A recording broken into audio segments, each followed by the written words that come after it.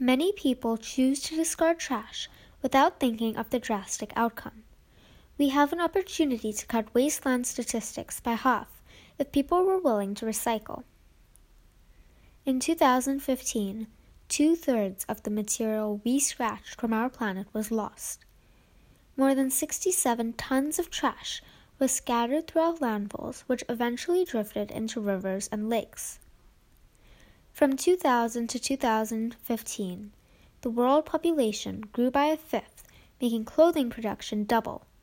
The world throws more than $450 billion worth of clothes per year. A solution to this problem could be to reuse and resell it. Take a woolly sweater, for example. Unravel its yarn and knit a new one with the old yarn. Resell the clothes if it's still in good condition, and those that weren't could be recycled and shredded for insulation or mattress stuffing. Roughly 1/3 of all food is wasted globally at an annual cost of nearly $1 trillion.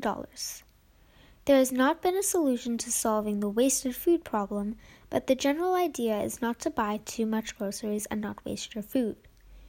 In the past, Romans used to melt bronze statues to transform them into weapons. We have the option to recycle copper, but many of us choose not to.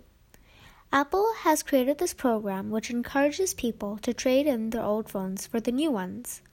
Material is extracted from old phones, which helps to preserve planet materials. You can help by recycling plastics and striving to not waste what has been privileged to us. Thank you.